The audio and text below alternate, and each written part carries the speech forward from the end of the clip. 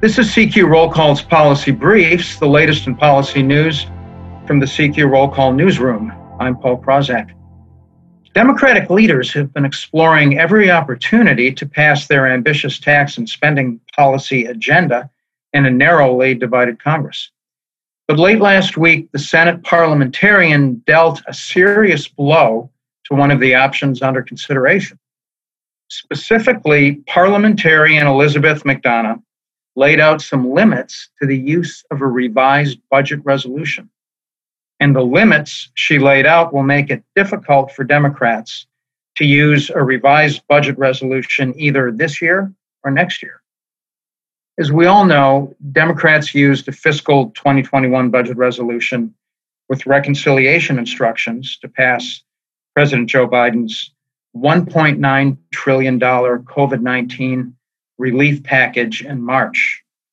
By using reconciliation, they were able to pass it in the Senate with a simple majority rather than the usual 60 votes that are required for legislation in the Senate.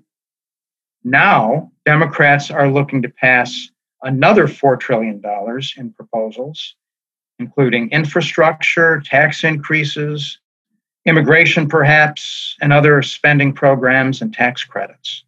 The thinking was, if they could use a revised fiscal 2021 budget resolution with reconciliation instructions, they would get a second bite at the reconciliation apple. That would allow them to use reconciliation a second time in fiscal 2021 and then use it again for fiscal 2022. But in her opinion, McDonough said two key things about a revised budget resolution.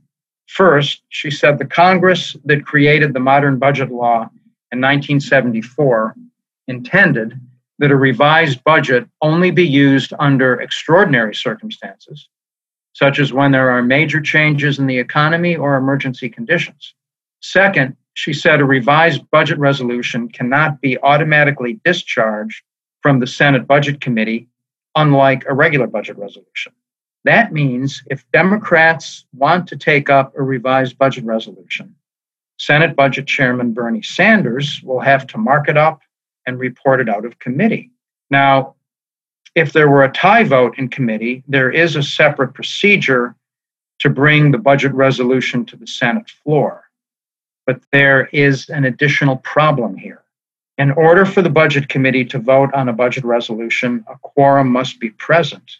And if the Republicans on the committee boycott the markup, there will be no quorum and no way to vote to report the revised budget resolution to the floor.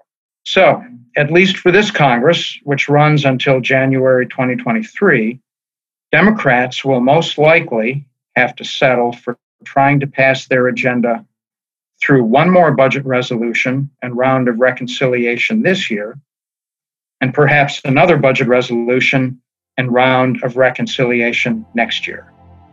And no one is saying that will be easy either.